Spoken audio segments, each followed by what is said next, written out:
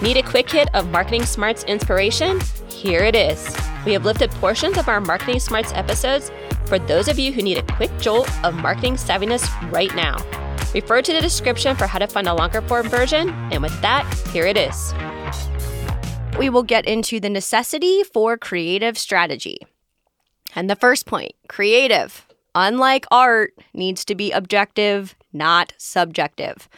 So in the world of design, there are tons and tons of conversations that go on between making art or designing for commercial use. Well, here's the differentiation we have made. And so as you're listening throughout the episode today, Anne's brilliance was brought in. Thank you. By being able to effectively communicate this in the right way. So what we're saying is if you're making art, right, it's not necessarily for commercial use. When you are designing, and you heard this in the definition that Anne set up, you are designing in order to go and sell something. So that is the commercial aspect of it. So when we say art versus design, you'll hear those nuances throughout. So just try to remember that definition in your head. And so when we say design again, and Anne set this up as well, but it's worth reiterating to keep it in your head. These are things like billboards, TV spots, packaging. There's lots of digital out there right now, social media, ads in that space.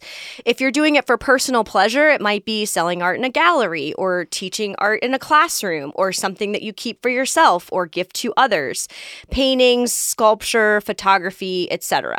We're not saying that those two things are mutually exclusive. There are plenty of designers out there that do fine art in their own time. So we're not drawing a line and saying you can't be both. That would be probably offensive to all of our creative friends listening with those other outlets. And there is overlap, right? So sometimes you take photos for personal use and sometimes you take them for photography for those things I just talked about, billboards and such. But for this conversation, we need to have that hard line to set it up. And I said the word subjective in the beginning. We'll talk about this later as well. But there are expressions that exist like art is in the eye of the beholder. That is the opposite of what happens in design, because in design, you're building based on the strategic foundation, which is everything we're going to talk about today. And the goal is to deliver on the strategy to a certain audience and communicate a message with a lot of people and help them get on board with it. So it's not a single eye of a single beholder. It's trying to communicate the same thing across a whole bunch of people or a whole bunch of audiences even. So you've got to make sure that you're really hitting that message with whatever creative you are doing. Clarity of message becomes super, super important. And again, strategy, the last thing I will say, and I will let Steve talk, is set up to be freeing, not restrictive. And that is a common misconception. So in order to get to that objectivity, to have something to vet the design against so that you're not just choosing what you like, that is why we set the creative strategy. All right, Steve, I will shut up and let you talk.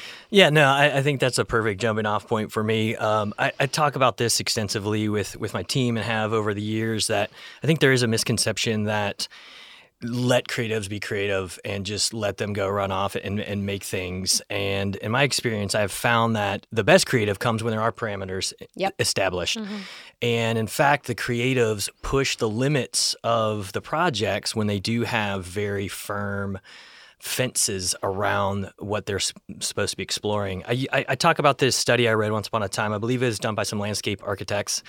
And what they had done was they did a study on a playground where the first playground, they put a bunch of kids and there was no fences around the playgrounds.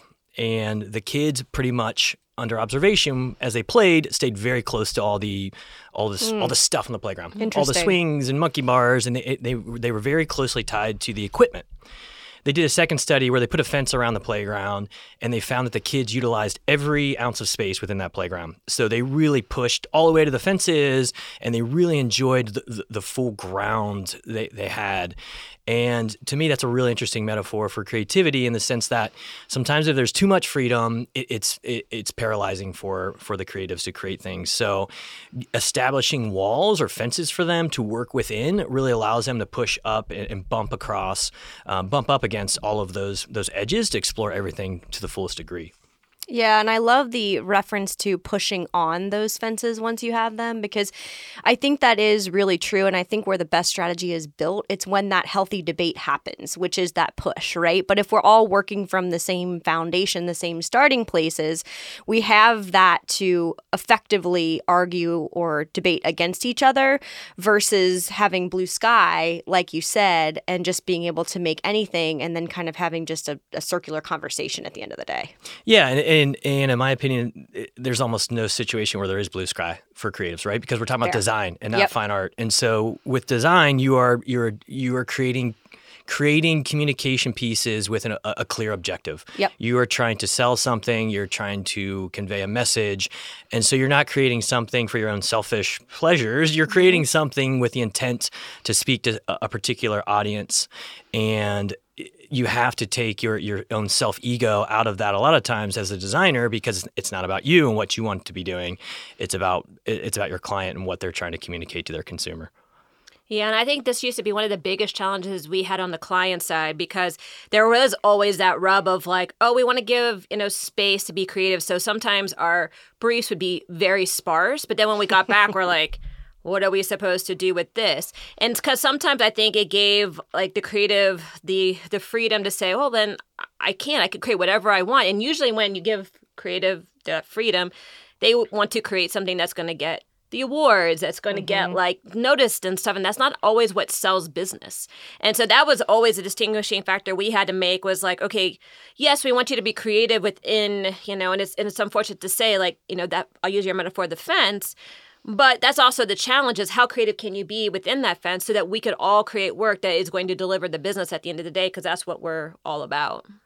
Yeah, absolutely. So, in my opinion, that the strategy is so crucial.